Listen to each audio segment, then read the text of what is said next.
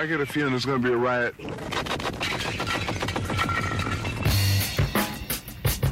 I don't read the newspapers because they all have ugly prints.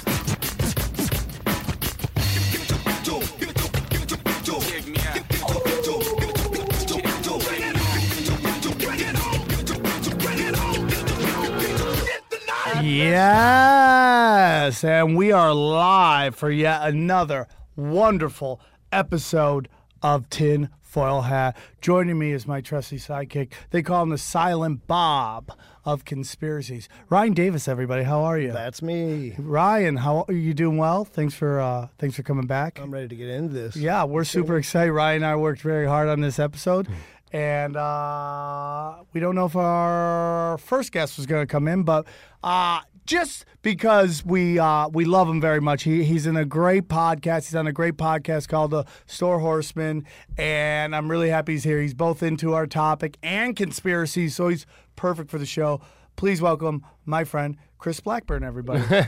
What's up, everybody? Thanks for coming on the show. I appreciate it. Now, this is a very funny episode because a long time ago when I started, this is only the 14th episode of Tinfoil Hat. Now, when I started doing it, I had a couple people tell me, some people aren't going to want to do this show because the name of the podcast, Tinfoil Hat. They will assume it's about crazy people and owning 1,000 cats. Right. So, and it's very interesting because this week we were supposed to have a gentleman on who wanted to come in and talk about open primaries and how primaries forever have been rigged. Mm-hmm. Well, we get a call from the guy who helped book him going, he doesn't want to do a conspiracy podcast called Tinfoil Hat. Fine. Okay. So then we're kind of talking, and, you know, me and Ryan are talking about what show would be good. And I've always wanted to dive into, you know, Tupac and Biggie because, you know, that was a big part of my life and probably most of the guys here on the show. Oh, yeah. Were you a big hip-hop guy? Always. Wu-Tang, Tupac, everything else, you know. I mean, I've been listening to it. I mean, I'm older than both you guys. I've been listening to it way back in the day. You know, I was breakdancing in 85. So, like, I was really into all this shit. I mean, way earlier than 85. I was breakdancing very early. So I was into hip-hop. I grew up on Motown. And so I was always into it. So it's kind of like, hey, you know, let's do something about it. And right around then, all these stories started popping up. I don't know if you saw in the news about how Suge Knight from jail had basically stated that he knows who did it, yeah. He knows who did it, and he basically says, who is it? And it comes from this doc. So I hit up this guy named R.J. Bond, who is the director of this thing. I approach him. He says he's totally down with doing it. And then yesterday, I get a tweet from a DM. He's never done a show called Tinfoil Hat, and now he's got some kids issues. They can't. Maybe it's true. I don't know, but it coincides with him deciding Tinfoil Hat isn't weird. So even before that, we had talked about how conspiracy theories are all white guys talking to white guys.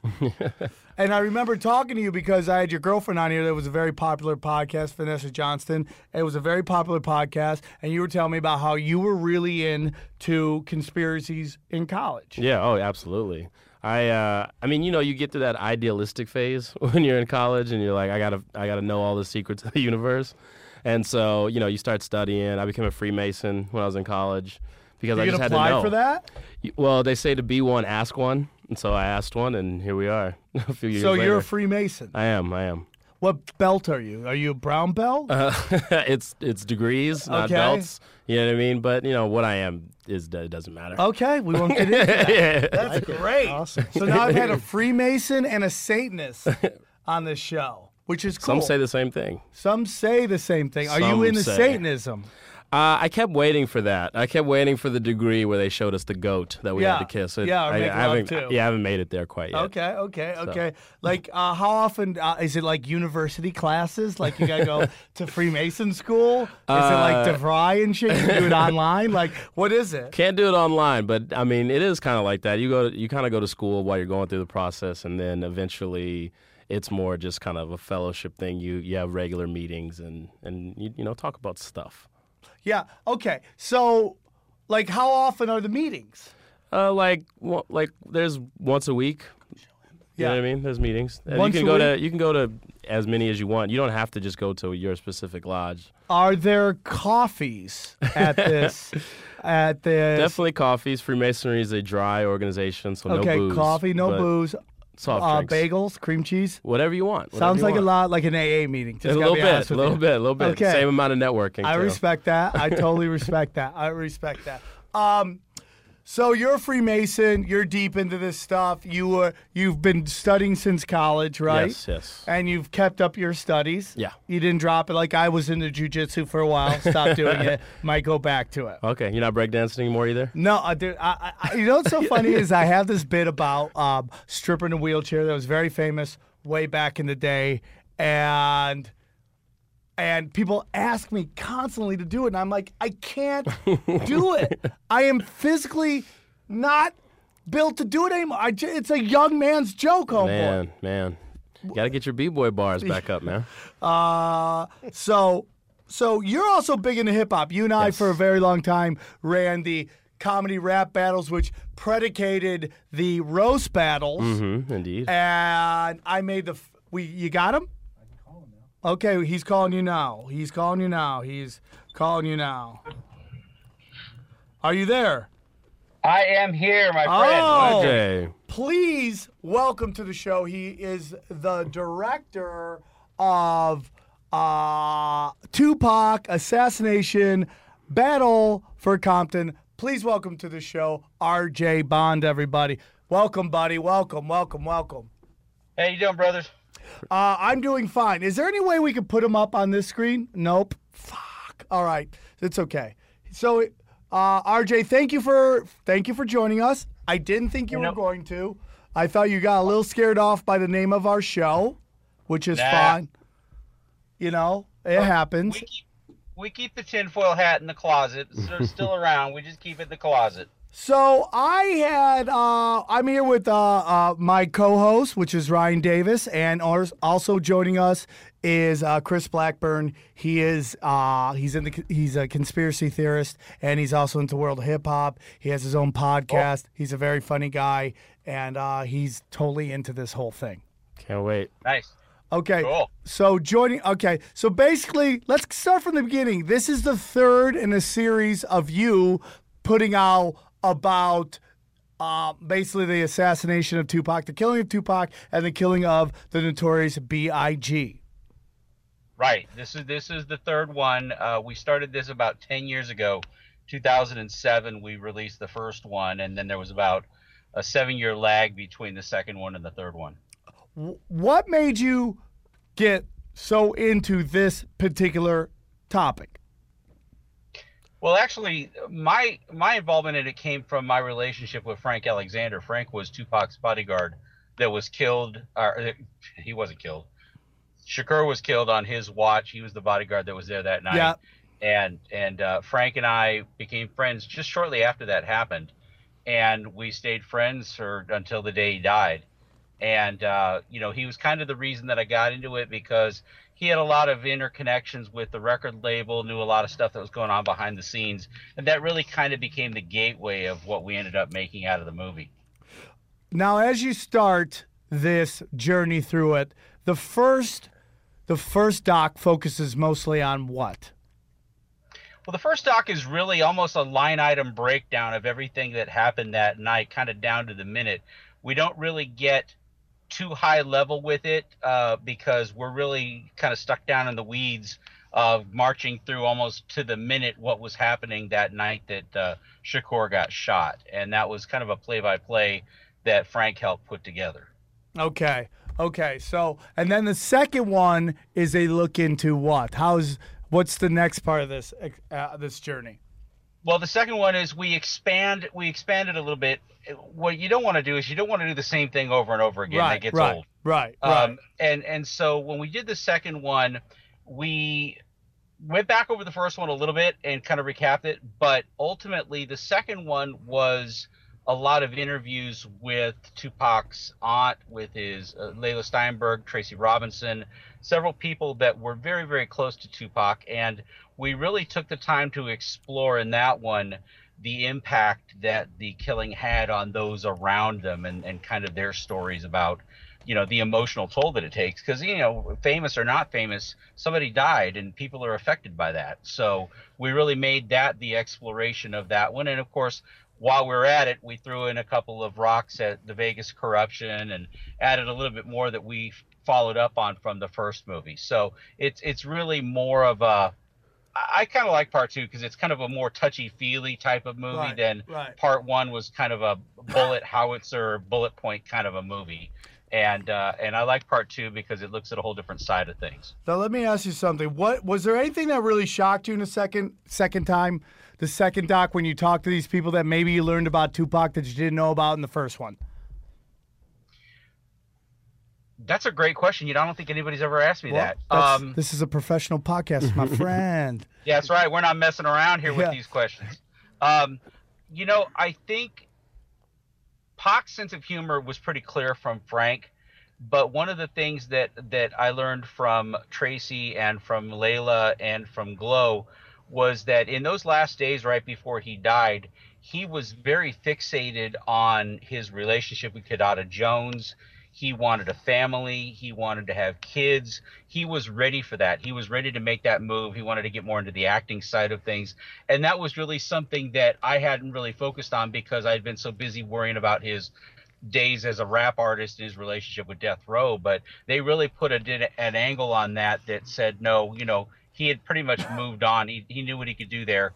And so that did surprise me that he was so willing and eager to settle down, because publicly he sure didn't look like it. Yeah, 100%. And that's kind of an interesting theme of this third installment that you did, is that there is the public persona and the actual personal private persona with Tupac that doesn't match. Like his aunt in this talks about how that gangster image isn't Tupac, and that Tupac actually went, I didn't find this out, but I've known this about, he actually went to, I think, art school, Juilliard, I believe. He was a dancer, and that definitely this image really wasn't. And you see that almost in the NWA stuff with Ice Cube. He went to private school. Yeah. Yeah, he went to Baltimore School of Performing Arts. Oh, and, okay. That was kind of the high school for performing arts. In fact, the TV show Fame was about that school. That's so interesting, because I was going to say Fame. Yeah, so he went and he did that. He was professionally trained as an actor. And the best thing, Tupac was a poet, and I really like his dad, Billy Garland, put that out there. He was a poet, and he used to write poetry, and he would put those poems, and I think even Tupac said in that deposition, I think we have at the beginning of the movie, that he put his poems to music. Once he figured out that he could take that poetry and make it into something that was musical, he was in, and that's really where he found his niche. All right. So let's get into this, dude. There's some pretty shocking stuff that I hadn't heard of, that maybe you guys might know of, but I didn't know of. That was, so the death row comes from basically Compton is you start off with telling the story, and it's very interesting because you do a lot of backstory at the beginning, which is very interesting, and later on you realize how important that is to the story that's being told right now. So it opens up at with you almost driving around with the mayor. What was the mayor's name? Omar Bradley, the mayor of Compton, former mayor of Compton. Now, as I watch this, I'm trying to figure out, is Omar a good guy or a bad guy? You know what? First off, let me congratulate you on your observation. I'm really glad that you picked up on the fact that we spent a lot of time. We burned up a lot of fuel on the beginning of the movie, and I got dinged in early screenings of the movie when we showed it to people. They were saying, well, what's with the Mexican guy, and we don't get it, and why do you spend so long getting into the whole thing with Tupac? And I just kept saying, it's necessary. You got to have context. And so thank you for that. That's a great observation. Which is, you're laying context that sometimes there's a fine line between police officer and criminal, and sometimes that line is cocaine and they sniff it up. Is that basically the point of what we're saying here?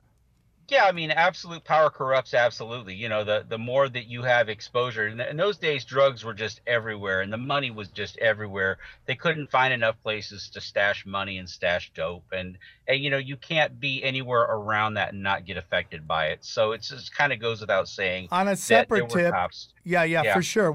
I mean, like in my own personal life, and I've said this before on this podcast, my grandfather, who was a police officer in Niagara Falls, got it. God rest his soul, at his memorial, one side of the memorial was all New York, Niagara Falls police officers. The other side was all mob from the Niagara Falls mob. Yeah. Well, there you go. Yeah, there you go. And to answer your question about Omar Bradley, that's another great observation. I don't want to pass judgment on Omar Bradley. I mean, he was very gracious in giving us the interview, and he was very honest. And and that was really something, anytime somebody's going to tell you about the money laundering operations and stripping away all of that, those levels of obfuscation, I think he's a decent dude. Now, in the movie, the fact that we're ambivalent about him, I mean, he's a politician, and I think that's the best way we can characterize him. Right. Is he always honest? Is he, does he always tell the truth? I don't know. But he's a politician. So sometimes if it's, works to his advantage to be one way or another, he's probably going to sway to that angle. I mean, there's a fine line between having a lot of knowledge about something and having too much knowledge about something, if you know what I mean. So yeah, if you want to play with that, dude. So let's get into this. It's called the Battle for Compton because there is a complete and utter connection between the Compton Police Department and Deathrow Records, and possibly the death of Tupac, but more about Biggie Smalls in this thing. There's some shocking, interesting allegations. First of all, I want to start off with the allegation that allegedly there is a belief that Snoop Dogg could have been snitching. And that's how he gets out of his murder rap and a couple of other things where you see him with high-end enforcement and he doesn't do any time. Right. I mean, he's kind of the Teflon Don. I think that whenever you got a murder trial and evidence goes disappearing from the Pacific Division LAPD evidence lockers, the evidence just gets up, gets legs, and walks away. You've got to have some connections there, and I think it's very interesting that Kevin Gaines, who we talked about in the picture, who was a arguably corrupt LAPD cop, was also dating Sharitha Knight, who was not only Suge Knight's wife at the time, but he was living with her, and also he was Snoop's bodyguard. And he happened to be working at Pacific Division at LAPD when those pieces of evidence disappeared. So, you can do the math on that one. Yeah, it is interesting. Have you ever heard anything like that, Chris, at your Freemason meetings? Not a whole lot of Snoop Dogg talk at the meetings. I have heard that, supposedly he was dropping a little dime in order to get off of his, his murder trial. That connection that you just talked about, I had never heard that before, though. It's always so interesting. Okay, go on. Sorry. Oh, no worries. I was going to say, the other thing is, when Snoop gets picked up at the Universal Studios sheriff's station, he's being chased by a bunch of Bloods. He's being chased around, and he goes into the sheriff's station. What's the first thing he does? He rolls over, and they say, "Who do you think killed Tupac?" And he says, "The guy sitting next to him," which implicates Suge Knight. I mean, really, that's a serious gangbanger right now. These guys are known for just shutting up and not saying anything. But what's the first thing Snoop does when they pick him up? He, just rolls over on Suge. So interesting. And well, there's also some animosity in the movie you discussed. There's animosity between Tupac, Dr. Dre, and Snoop Dogg.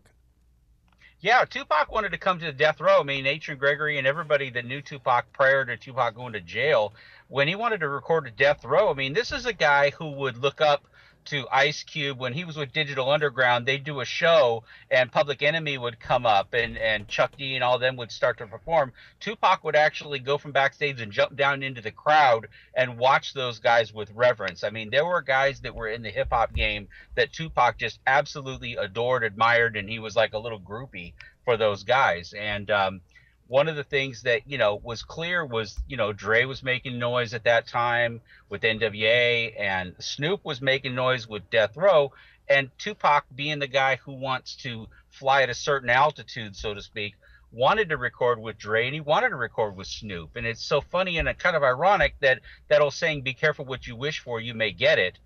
He did record with both of them, and he ended up not liking either one of them. Yeah, it was crazy, and a real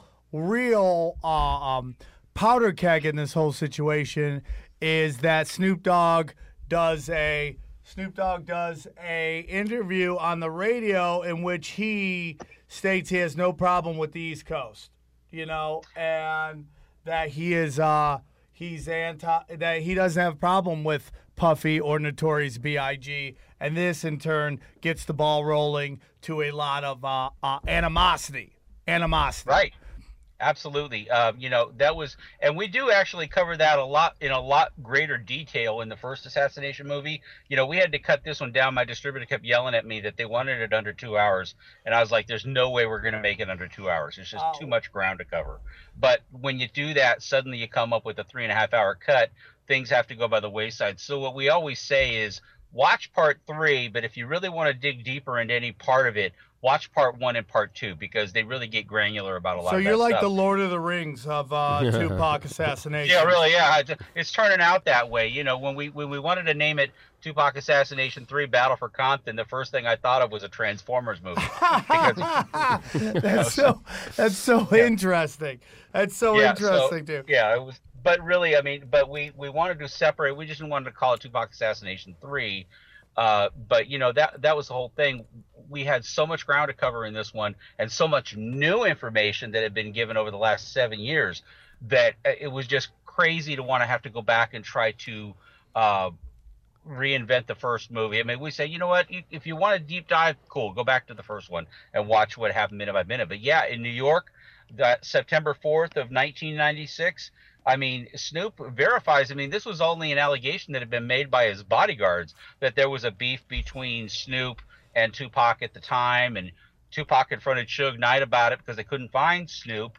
And, and then later on, this is 20 years later, Snoop does an interview with, I think it was Shade 45 on Sirius, and he admits that not only did that all happen, but that, he was basically, security was thrown off the airplane, and he was, sitting under a blanket with, I think, a knife and a fork or something like that, Yeah. He does say that, actually. Now, seeing that you've done this for how many years? You say 10 years you've been doing these movies, 11 years? Was it shocking to you that hologram Tupac didn't try to shoot Snoop Dogg while they were on stage? Did you think that there might be a chance that hologram Tupac? It would have just been funny if he just walked off stage. Yeah. That would have been funny.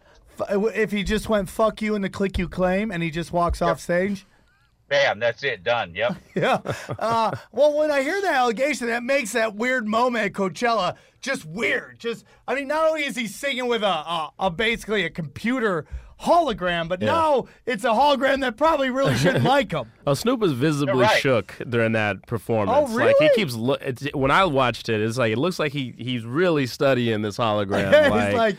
like you said, first of all, this is a dude that wasn't even cool with at the time. You know what I mean? And now it's like he's alive again. It's all fucked up. It's got to be weird. Yeah, it's got to be weird, man, to be on stage. But now you know the history.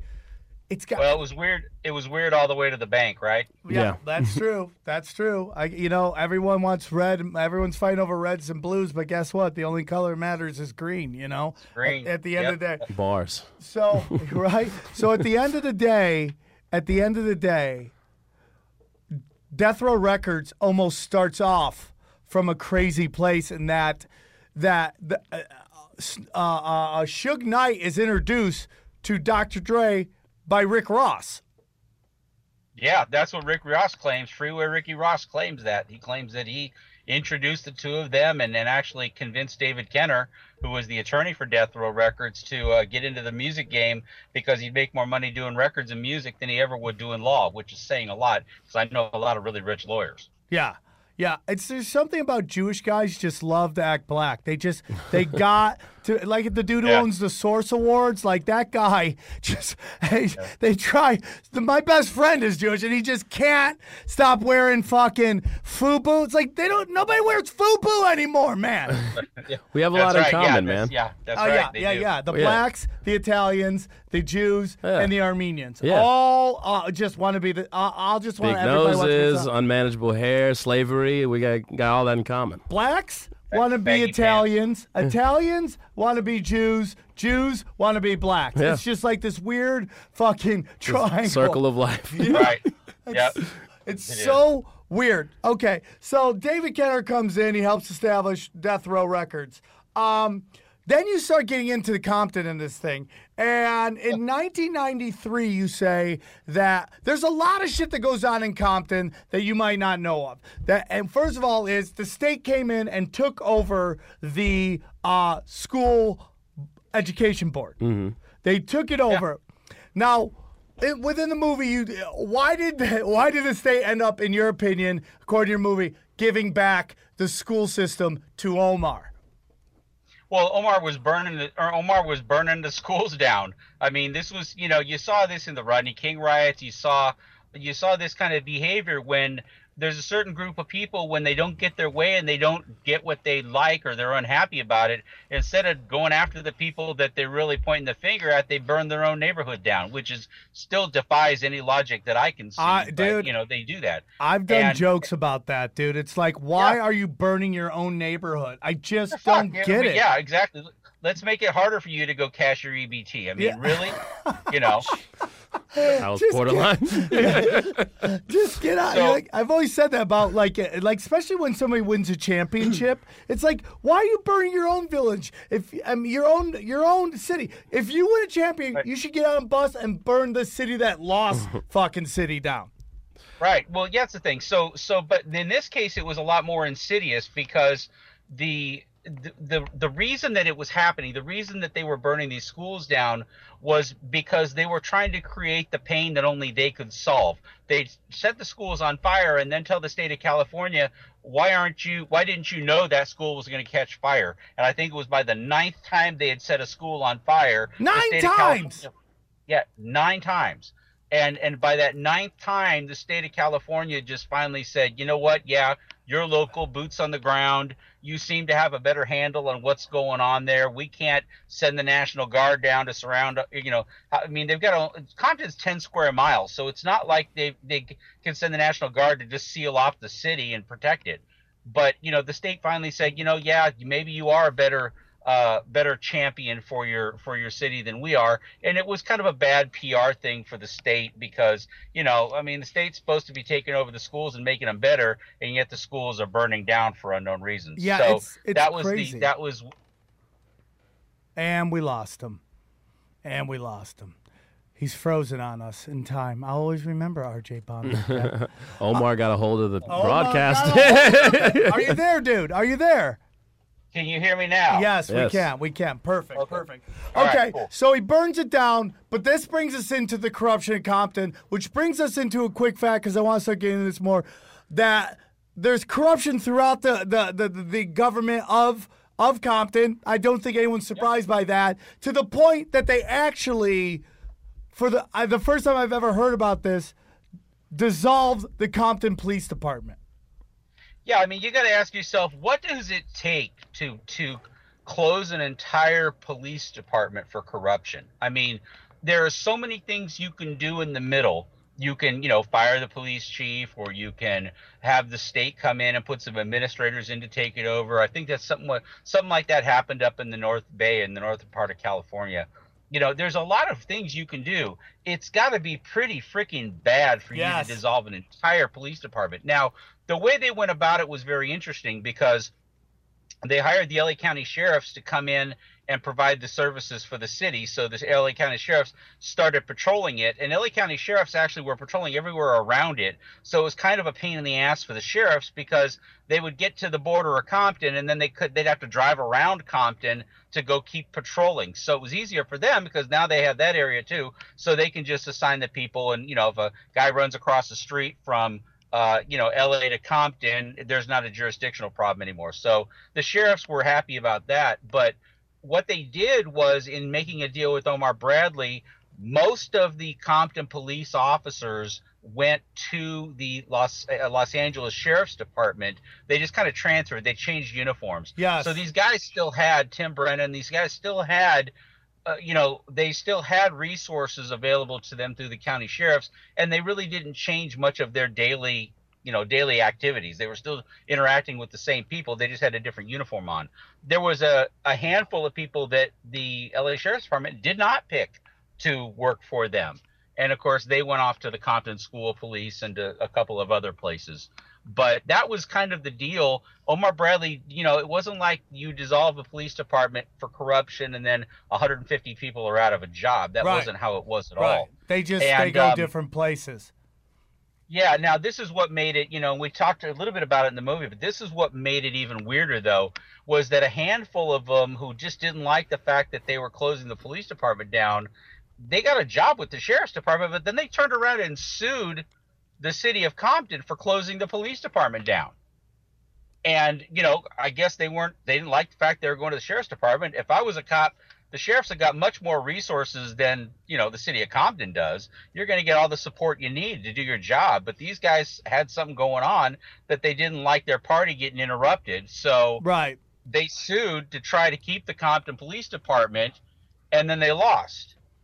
Well, then these guys, they appealed it. They appealed it all the way up to federal court to appeal getting the Compton Police Department back. And I'm thinking to myself, man, you really got to want your job. I mean, I've lost a job or two in my lifetime. I've never tried to sue to get the job back. Yeah, you fired me, I never come back. And I always knew I was about to get fired because they'd ask me to go to the office. You ever notice that? Mm-hmm. Like, hey, can I talk to you in the office? Shame. Yeah, I'm like, fuck you. It's that walk of shame. Nobody ever comes back from the office. Leave your shit on the desk. So let's get into Death Row. So money and drugs, and there's a lot of money in Death Row.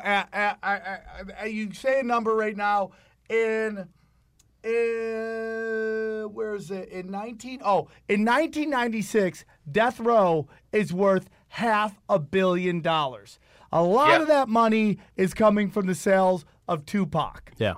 Okay? A lot of money. At this point, everything's going crazy. Tupac is getting charged for studio time. Tupac is engineers are getting kicked out of the studio. He's getting upset. Now, a theme of this is Tupac has a big heart until he gets weird and you fuck him over. So now he thinks you're fucking him over and he'll cut you out. The wheels are turning. He's planning an exit from Deathrow Records. At this point, when it's worth $500 million. Right. And, and you got to ask yourself the question, I mean, where does that valuation come from? I mean, if anybody ever checked the numbers, let's say Tupac was successful and he sold 80 million records. Well, how do we know that? How do we know he really sold 80 million? I'm not saying he wasn't popular. Maybe he sold 40 million. And maybe that other 40 million was kind of funny money, kind of money being passed around. Right. Because that's how you get that much money into your bank. Yeah. Is by saying, well, here's my check for $100 million. I'm going to go take it down to Chase Bank where I bank. And I'm going to give them a check for $100 million. They're going to say, how the hell did you get this money? And I would have to say, well, I sold 80 million albums. Oh, okay. That makes sense. Well, but if they said, well, you only sold 10 albums and the rest of it I got from money laundering, what, do you think they'll cash your check? Right. So I think that there was probably that going on as well. There's really and this has always been why the music industry has been kind of a magnet for the mob and the magnet for organized crime, because there are very, very few industries that you can be very loose about how much money comes and goes out of the business. For example, if I was a lamp company and I did $100 million worth of sales in lamps, there's going to be or $50 million or $80 million worth of manufacturing costs, and you've got the receipts to show for it. You've got all that. The record industry and intellectual property in general is just kind of this nebulous world, where you can just throw bandy around money, and there's really no one to check. I mean, if I sell 100 million lamps, there's going to be inventory. There's going to be, a distribution chain that can verify all that. The record industry is completely different. I mean, RIA, the Record Industry Association of America, they're like the only one. They're the ones that make a record go gold, platinum, whatever. Yeah. They're the only ones that are really verifying. I mean, there's sound scan and video scan, but even that's manipulated. So there's really no check and balance going on, to where if somebody wants to announce, hey, RJ Bond just sold 80 million records. Wow, congratulations. And the reason this is a big deal, what you're saying right now, is because what gets the ball rolling is Tupac does an audit, of Deathrow Records right before the Mike Tyson fight, where he goes to Vegas, which is very big. Now the ball is rolling. There's going to be numbers being checked, okay? And this is a big deal. So we get the now. Who do you think are the prime players behind the shooting of Tupac Shakur? Okay, first off, are we still on? Am I frozen? Am I still good? You're still on. You're still sexy as fuck. Thanks, brother. Thanks. I appreciate that. Thank you. Okay, so what we picked up an alternative theory to events, because up until now, there's only really been one suspect that the cops have trotted out constantly as being the shooter. And we can talk about who was behind it all day, but a lot of people want to know, who's the guy on the ground? Who's the guy? Who's the trigger man? Who's the guy who got his hands dirty in all of this, right? And up until a few years ago, there wasn't really anybody. Nobody was really putting anybody out there. And it was kind of this murky, well, we can never quite get to that, but if you don't believe Orlando Anderson, he's AKA Baby Lane, right? Baby Lane? Baby Lane. That's the guy. Baby Lane. And if you don't know who Baby Lane is, it's almost just kind of by process of elimination. If you don't have anybody else, well, then just use this guy. The guy who got curb stomped by everybody at the MGM. Well, yeah, I mean, there was a fight at the MGM. It lasted probably 30 seconds. And, and that gave him, to the people that wanted to put him out there, that gave him, and it was clearly an afterthought, that he was the best guy to blame for it. Yes. So, they just kind of made it all. Well, in the movie you state that somebody tells him that he's about to lose his parole for something. He's about to lose parole, and he runs, and he runs at this dude. Yeah, well, that's actually the reality of the situation as we see it. And Reggie Wright, who was the head of Death Row Security, he was quoted in an interview as saying this, that they didn't want to kill Tupac, or they didn't want to put him in, they didn't want to, put him in harm's way, but he was getting out of hand, and they didn't like how he's that. And their MO was always to embarrass them or humiliate them. And so Reggie said all we would have to do is revoke his parole. Tupac was out on parole at that time. And it was very easy with a phone call from David Kenner or from somebody else to call back to New York and say, hey, and especially if Compton PD picks him up and just puts him in jail, they can call New York and say he just violated his parole. And, oh, by the way, let's put him back in jail. And the idea behind that was that, and it's kind of a stupid idea, but the idea is that if they violate him on his parole, Tupac goes to jail, maybe Tupac will chill out. Maybe he'll be humbled a little bit. Maybe he'll want to come back to death row again. But the fallacy of that is once they violate his parole, he's gone. There's not anybody that's going to be, I don't care how much power you got. If he's gone and he's violated his parole, he ain't getting out anytime soon at all. So it would have been years. So that's kind of a bullshit statement to make and kind of a bullshit theory anyway. And I will call bullshit on that. Okay. But at the end of the day, I am sure that was what they believed. I'm sure that they thought that they would just humble Tupac or find a way to humiliate him so they could have leverage. I mean, that's the way Suge Knight worked. That's the way the whole operation worked. It wasn't about, whether or not you were good for them or bad for them. It was all about what leverage they had. Hold on. So now, okay, because there's a lot of moving pieces here. Based on the movie and based on what you're saying that Suge Knight wanted to revoke his parole. Is that what you're saying? And that another powers that be other powers that be, based upon your movie, want to take out Suge Knight. So Suge Knight's trying to get Tupac in jail, and then 3 other people, a bodyguard, what's his name, the lawyer, Reggie Wright Jr., okay, David Kern, and Sharita Knight, you think we're trying to kill, according to your movie, trying to shoot Suge Knight and hit Tupac. Yeah, I have to be legalistic about these Your things allegations. so that people don't go on TMZ and make all kinds of crazy ass statements like things we don't say. Here's the scoop. When we do the movies, and we've been doing this for the past 10 years, so we get pretty good at it. What we do is we put out a theory and we say, okay, this is what we believe happened. There are certain people that are involved that have a reason, means, motive, and opportunity to do it. And then we lay out the reasons, the means, the motive, and the opportunity that each one of these people would have had. Are we saying they did it? No. But we're certainly saying somebody did, and these people need to be looked at. They need to be looked at because here's why. If they did it, here's why. So And that's a you're big not saying you distinction. know for sure. You're saying based Right. upon your investigation, there was motive. Right. I mean, anytime you look at you take a killing, the first person they look at is the spouse. The first person they look at is the 100%. wife. And I think that, and a lot of people agree that the biggest trouble with this investigation was that Suge Knight lived. Had Suge Knight been killed, Sharitha would have been the very first person that they would have looked at, and they would have bore hard down on her because when you own half of a company or half of your partner's interest, your spouse's interest, taking the other half is certainly tempting. And you've got 250 million or 125 million good reasons why you might want to do that. So again, are we saying she did it? No, but we're given a lot of good reasons why if she did, this is why. Okay. And and Interesting. again, these certainly people don't have clean hands in any of this. Right. Now, Chris, you were saying that isn't necessarily what you think might have happened based on your Freemason meetings.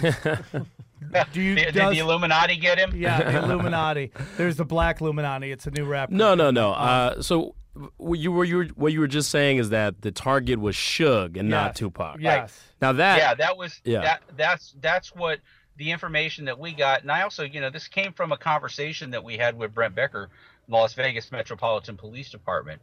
And one of the big nagging questions that's always been hanging out there is, why has Vegas, if in fact they're investigating, a lot of people say they just aren't investigating it.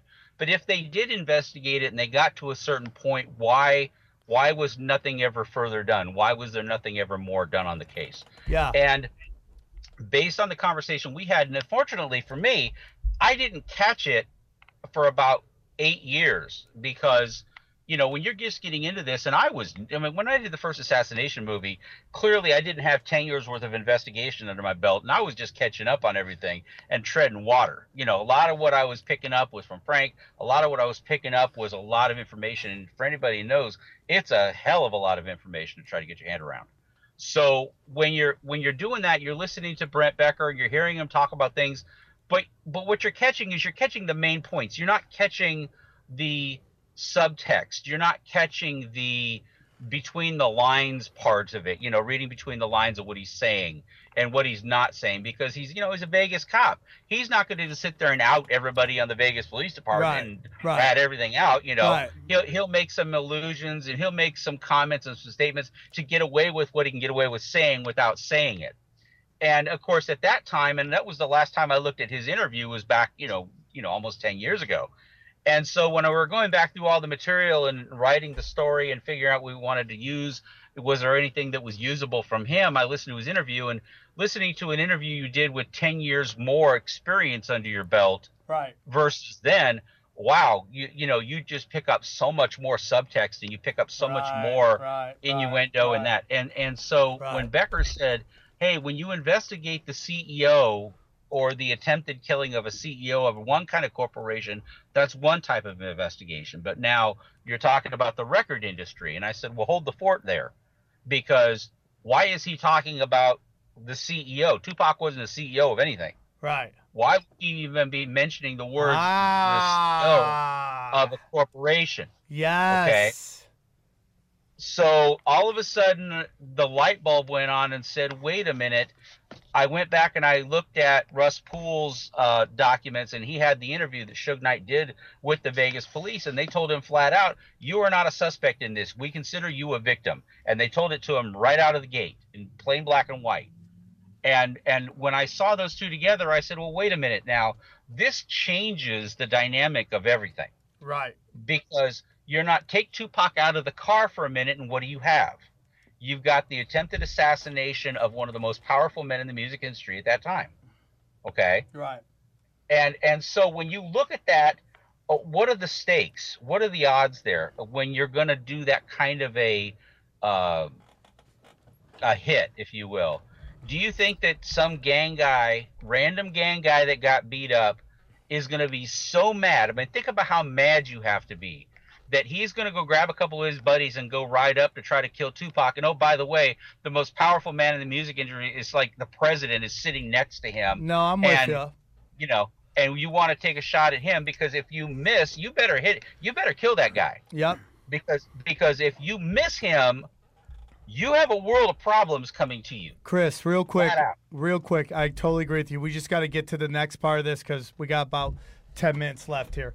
The biggest thing, there was an order to all of Tupac's bodyguards to not bring their weapons. No guns. Leave all your guns back at the hotel. Leave all your guns back. And everybody was like, and here's the thing about all these, most of them are all dead. All of his bodyguards. Right. Now it's been a little while since that, so that. And then wasn't that Frank guy? Wasn't he supposed to be? Doesn't he usually ride in the car with Tupac? But on that date, he was told to get in the car behind him. Also, wasn't that another thing? That kind of goes back and forth.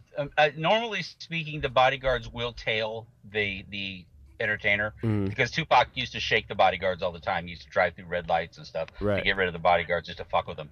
But when there was something serious that was going on, the bodyguard would generally hitch a ride with whomever they were, protecting at that time. So if because they were talking about they used to drive around these big Escalades and things like that, not in a Toyota Prius or something. They had these big cars. So if Tupac's in a car, Frank could go with them because clearly you don't want to lose your bodyguard if you're going someplace and you get out and you don't have your bodyguard with you. Exactly. That could get kind of ugly. In this particular case, the BMW is not a big car. Suge's not a small guy. So you've got the two of them sitting in there. They want to discuss their business. And they told Frank to go ahead. They weren't going to take Tupac's Hummer. They instead decided they were going to take, Kadada Jones's Lexus, I think it was. And, Frank was upset because when he got in the car, he found out they only had like an eighth of a tank of gas. He spent more of his time worrying about the fact that they were just going to run out of gas on the strip and leave them behind and fall out of the whole procession just because they were going to run out of gas. Okay. So, they put them in there. But, the thing about, and talking about the guns for a minute, I mean, this is how I keep this in perspective. And it was something I hadn't thought about until about a year ago. You got to realize, I mean, on its surface, telling all the guards not to carry their weapons and everything like that, you could give 100 reasons why. But here's the thing about it. Las Vegas and the state of Nevada is what's called an open carry state, which means it's like the Wild West. If you want to wear your gun in public and you want to keep it out and show everybody that you've got a gun, you can do it. It's an open carry state. You don't have to have a permit to carry a gun in Nevada. You have to have a permit to carry it concealed in Nevada, but the hell with it. If you want to keep it on your waist or keep it on your belt and walk around like it's the Wild West, you're more than welcome to do that. And that's kind of what Michael Moore did. And so the order to leave your guns, and then the excuse that they gave later, well, it was because of a benefit and because of this, that, and the other. That doesn't matter. If you're in an open carry state, it's the law that you can carry a gun anywhere you want to. So what difference would it have made? No, you're and right. That's what makes this whole notion of telling the bodyguards not to carry any weapons even more ludicrous. Okay, so let's get into this. So I think it makes sense what you're saying. You see it happening in politics right now. I just want to get any thoughts on it, Chris? Any thoughts on it, Ryan? No. I think it makes total sense because at first I thought the argument was that Suge was the prime suspect. But switching it around, yeah, that makes a lot more sense to And me, that for his sure. wife would get it, and then that Yeah. the lawyer would. It's all stuff. Now, I know we don't have a lot of time, Aaron. Can we have 10 more minutes? Can we 10, 15 more minutes real quick? I find the story of the notorious B.I.G.'s murder as very interesting, dude, because it involves corruption at the highest level within Rampart, you know, and I mean, I remember reading all about these motherfuckers, you know, and how crazy and deep it is. Because again, there's a fine line between cop and criminal. It's so close. Like, I had friends of mine who were cops, and they were the biggest scumbags in college. The biggest gang in LA. LA. You know, and again, this isn't about all cops. Within any group of anything, there are bad apples. Within Certainly. comedians, there are comics who steal from other comedians. Doesn't mean all comedians do it, you know? And so it's like, it's a very much a, you know, it's like this is with great power, you know, comes great responsibility, and great power corrupts, you know? And it's just, it's really cool. So Rampart, dude, how, real quick, in a quick sentence or two, so we can get into this, how does the shooting of Tupac affect the shooting of Biggie Smalls, real quick? Basically, the killing of Biggie Smalls was actually done to solidify and cement the lie that had been started the day that Tupac Shakur got shot. Not the day he died, but the day he got shot, because they had to come up with a reason that Tupac got shot and things didn't go sideways. If Suge Knight wasn't going to stop and ask questions, there'd have been no reason to have to come up with an excuse. Nobody would have had to have given any reason. But Suge Knight lived through the experience, and of course he's going to want to know who shot him, right? Right. So the fact that he comes out and he says, hey, who's shooting at me? Well, now they got to come up with a reason. They got to come up with some explanation that makes sense. The problem was they kept coming up with this lame excuse that was so flimsy. Vegas wasn't buying it. The public wasn't buying it. You show the 5 different excuses that they get. It starts out with a grabbing of a chain. So you do that now, but every time you come back, now that you've committed and you've locked yourself into this position, now you have to just keep doing things to try to reinforce it, and bringing guys like Keefe D years later in and trying to do things to try to shake it up, to say, hey, well, if you don't believe that, how about this?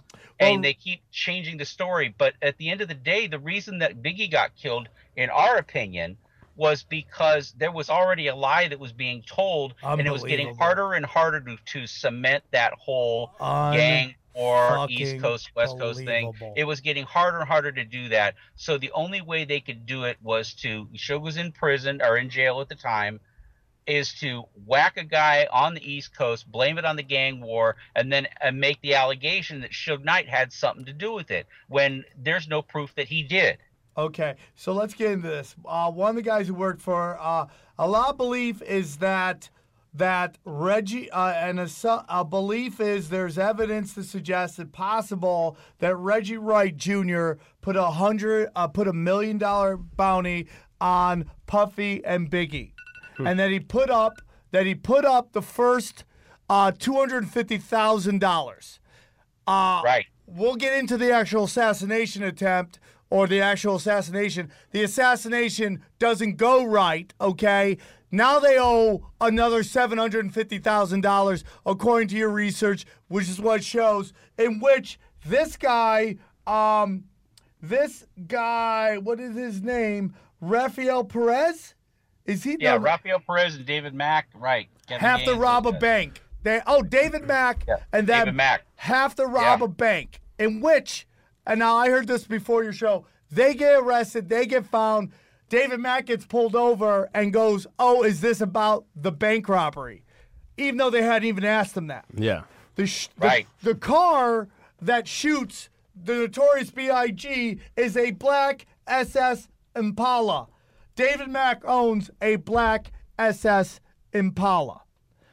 Take us basically what is happening. Rampart's just falling apart. And real quick, because we got about 10 minutes real quick, there's an informant who tells all the information. His name is Kenneth Bogany. Bogany. Okay. Yeah, Bogany. And he's Ken Bogany. And now he's helped a bunch of other cases. Basically, he basically was their case for the state to convict these other people for other stuff, drugs and all that stuff. And he comes forward with this story from who is the guy? Rafael Perez basically spills the beans on what happened. Yeah, let me give you the snapshot of it. Ken Bogany was a guy who was a cellmate of Rafael Perez when Rafael Perez was in jail for taking coke out of the evidence locker. He got busted for that. So he goes to jail, the whole Rampart scandal. Ken Bogany was his cellmate for, better part of 6 months, if I'm not mistaken. And Ken Bogany was a guy who clearly Rafael Perez liked to talk and told a lot of things to. And the information that Rafael Perez gave to Ken Bogany was very important to the LAPD. They'd pull this guy out, and the LAPD's got this thing called a border rights hearing. It's like cop court, if you will. And cops, when they do something wrong, they go in front of this board of inquiry, and they decide whether or not the guy's going to keep his job, get suspended, get fired, whatever, get slapped on the wrist. This board of inquiry makes those decisions. Well, the LAPD had 6 different officers that had done some shit wrong. They miscellaneous charges against them. And Rafael Perez knew those dudes. And Ken Bogany's testimony about what Rafael Perez said to him about these cats actually led to them being exonerated. So Rafael Perez said, no, man, that guy never did that, or no, man, this guy wasn't involved with that. Ken Bogany's testimony cleared 6 cops. So the LAPD is really in a cross because now they're relying on to save these guys' jobs, to save these cops' jobs. They're wheeling out Ken Bogany and saying this is a credible witness. This guy was with Rafael Perez. Rafael Perez told him everything. So this guy, is credible. He's the guy. He's telling the truth. But when it comes to now this, suddenly, now suddenly Ken Bogany turns around and says, oh, well, wait, I got one more thing. Rafael Perez said that he and David Mack and Kevin Gaines put the hit out on Biggie Smalls. Uh-oh. Now you got a problem because the LAPD can't suddenly unwind it and say, oh, he's not credible. He's full of shit. He's not, because they just used him 6 different times and swore up and down that this guy was reliable. So now he comes back and makes this brand new allegation that Rafael Perez and David Mack and these guys are involved. What does the LAPD do? They take all the recordings of his conversation, all of his testimony, even his name, and they put it in an LAPD cop's desk and lock it up. They don't give it to the Wallace family. They don't give it to the investigators in the civil case. They hide it. And the judge got so pissed off that the LAPD hid this, they fined the city $1 million for hiding that evidence. Unbelievable. First time in history LAPD robbery homicide had ever been shut down. The judge shut the entire LA Police Department's robbery homicide division down for a day so that they could go in and search for that missing information, and they found it. Unbelievable. Exactly where they said it was going to be. Kevin Lee Gaines' license plate says, "It's okay, IA," which you said in the movie means... It's okay. It means one of two things. Well, it means one of two things. Either he's taunting internal affairs, and everybody always thought that he's taunting internal affairs, saying, "Hey, it's okay, IA. You don't have to keep chasing me around. You don't have to keep messing with me," because he always thought he was paranoid. Always thought he was being followed. But the other part of it, though, when we started looking at documents and special assignments that the LAPD was putting Kevin Gaines on, some real black box, black bag assignments, and this came out of confidential documents within the LAPD, internal affairs documents, that Kevin Gaines was doing special assignments in Vegas from 2 days prior to the assassination of Tupac till a week afterwards. Kevin Gaines was in Las Vegas with other LAPD officers. Suddenly, this whole idea of his relationship with internal affairs totally changes. We look at it, maybe that license plate said, "It's okay, I'm with IA." It's okay, IA. It's like saying, "It's okay, FBI." Yeah. It's okay, ATF. It's okay, IA. So real quick, this is, as you break it down, the corner where he shot, Wilshire and Fairfax. Our mutual friend was there when it happened. Who? Giroux. Really? Yeah. He watched it? He didn't see it. He was there as it happened. Everything happened too fast, but he was there. Holy shit. Yeah. You should talk to him about it sometime. I will, dude. I love that guy. So basically, the reason why Reggie Wright Jr. wouldn't pay the whole thing is because it was actually a hit on both B.I.G. and Puffy. Puffy shoots the light. The light's about to turn red, shoots the light. B.I.G. doesn't. At that point, Mac and Gaines go on each side, cut him off, and blast the fuck out of him. Right. Well, the problem was allegedly. Gaines was supposed to have cut him off. That was his whole role in it. He was supposed to have cut off both of them, and he didn't get there in time. And a lot of people say that's why Gaines was killed later on one of the LAPD's only cop-on-cop shootings out there, where one cop actually killed another cop on purpose. Yeah, and what was the name of that cop? Frank Liga? Frank Liga was the cop that killed Kevin Gaines. And what was his quote? You know it real quick, Ryan. Yeah, he said he didn't have any regrets shooting Gaines. In fact, he wished there were more of them in the car at the time. He'd have killed a whole truckload of them. Yep. Now, is that for racial reasons or because he was dirty? Well, I think that I think that Frank Liga just has certain points of view about certain groups of individuals, and and that's a nice way of putting it. Yeah, I think that racism. He said exactly how he felt. Frank Liga is not the guy who minces words on a lot of stuff. All right, well, man, guys, thoughts on all this as we let RJ for spending an hour with us. Thoughts? I know there was a lot of talking, but I found it amazing. Yeah, it goes deep, man. And it's just like money corrupts, right, dude? Totally, absolutely. It does. It's an age-old story. And like, what's so funny is like you see all these commercials and they're like, you never know when that stranger will come. Get our security system. Well, it's like, are you gonna protect me from the person who I'm sleeping with? Right, certainly. Who's my best friend in this fucking thing? They'll probably slit my throat for a couple fucking dollars. That's it, and I'm so glad you said that, because that's one of the points of the movie. Is it's like, do you really want to believe? And this is the hard part we face in our society. And I'll leave it kind of with this.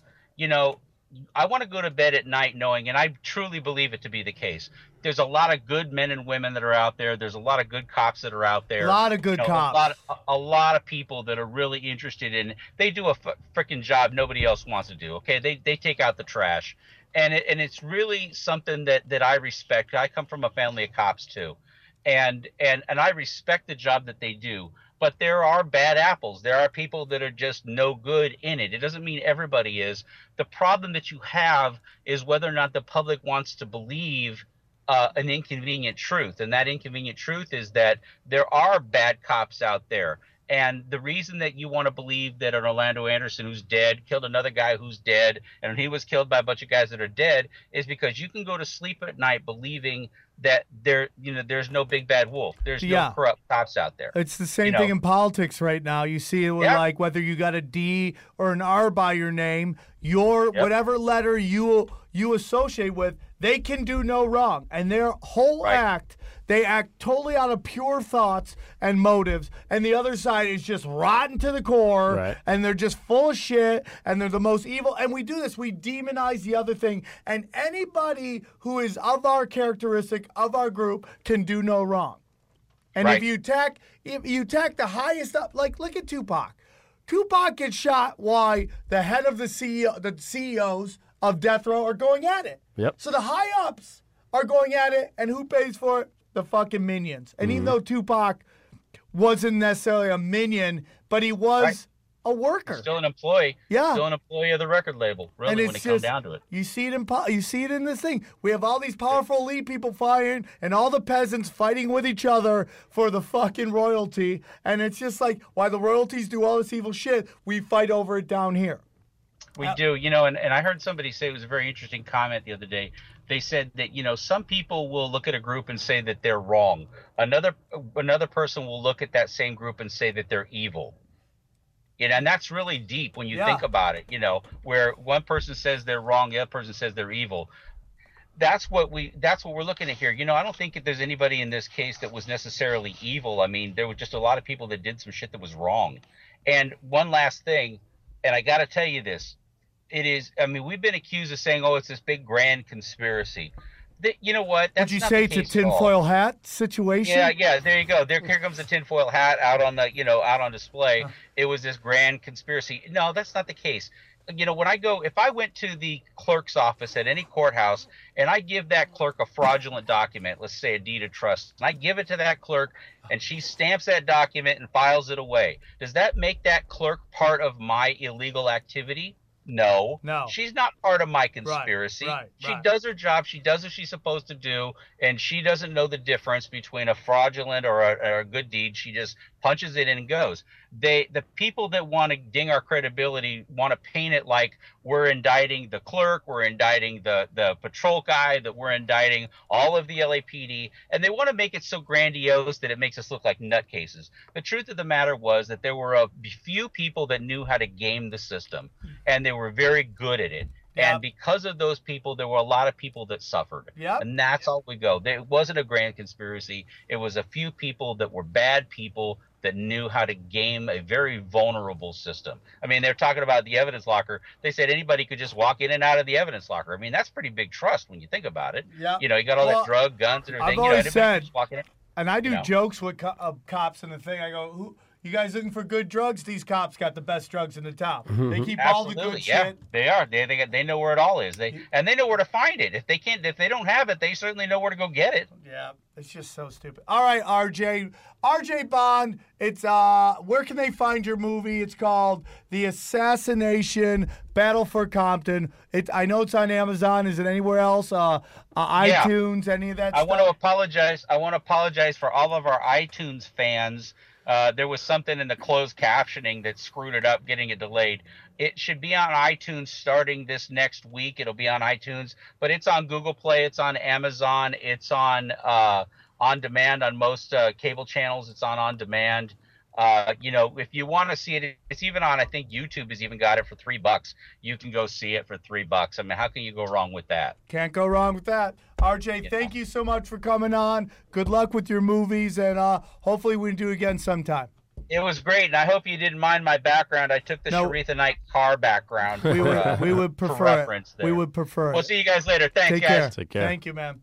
Guys, I know there wasn't a lot of talking. I feel bad about that, but thoughts? It's all good. Thoughts? Mind blown, really. I mean, because, it was such a big deal when I was growing up. It was so big. And everyone had all these theories, and look at him in the music video. He's still alive. He's wearing those shoes that weren't out at the time. And the weird whispers at the beginning of his Machiavelli album and all these things. And so, but the prevailing thought has always been, well, Suge is probably responsible. He wanted off death row. And that's not really the case, I guess, recently as it's come to light, because he had been given his own imprint under death row. So their working relationship was pretty good. I mean, he did do that audit at the behest of Quincy Jones, but that's just to make sure his money was right. You know what I mean? Right. So, but if you do look at the most important thing I thought he said was, you take Tupac out of that car, it gives you a really different perspective on what possibly happened, and I think that's the most sound thing. What's so funny is I have a family member going through a lot of stuff, and I just feel when you talk about death a lot, death comes calling, and it's just like it's the same as positive thinking. The more positive thinking you do, the more positive stuff can happen in your life. The more you talk about death, the more death is likely to show up. And it's all out there. Aaron, did you fall asleep during this? No, I did not. Okay. That was Aaron's just upset because I'm battling a cold. Sorry, guys. Okay, it's all right. It's all right. And I know your team isn't doing very well, and that gives you a saggy diaper. Yep. So this has been Tinfoil Hat. Thank you. I'd love to have you on some other time. We'll talk a little bit more when you just got to let me know what conspiracies you really like, and we'll do it. Ryan, as always, I'm so thankful you're on the show. Your research really helps. And I know he doesn't talk a lot, but he does a ton of work behind the scenes that really helps us with the facts and all the shit. So you're very important to the show, and I appreciate it. And this has been Tinfoil Hat, man. I hope you guys enjoy it. And we got a really great one. I know you guys wanted me to talk about what's going on in Syria. That's going to be next week. We have Graham Elwood coming on. He wants to talk CIA's operations, and I'm going to get into some false flag stuff too. And it's going to be, some of you guys are going to get angry, but it's going to be said. And so tune in next week. Next Monday, we got Graham Elwood from the Comedy Nerds. This has been Tinfoil Hat. You guys are both great. Thanks for coming on, and we'll see you guys next week.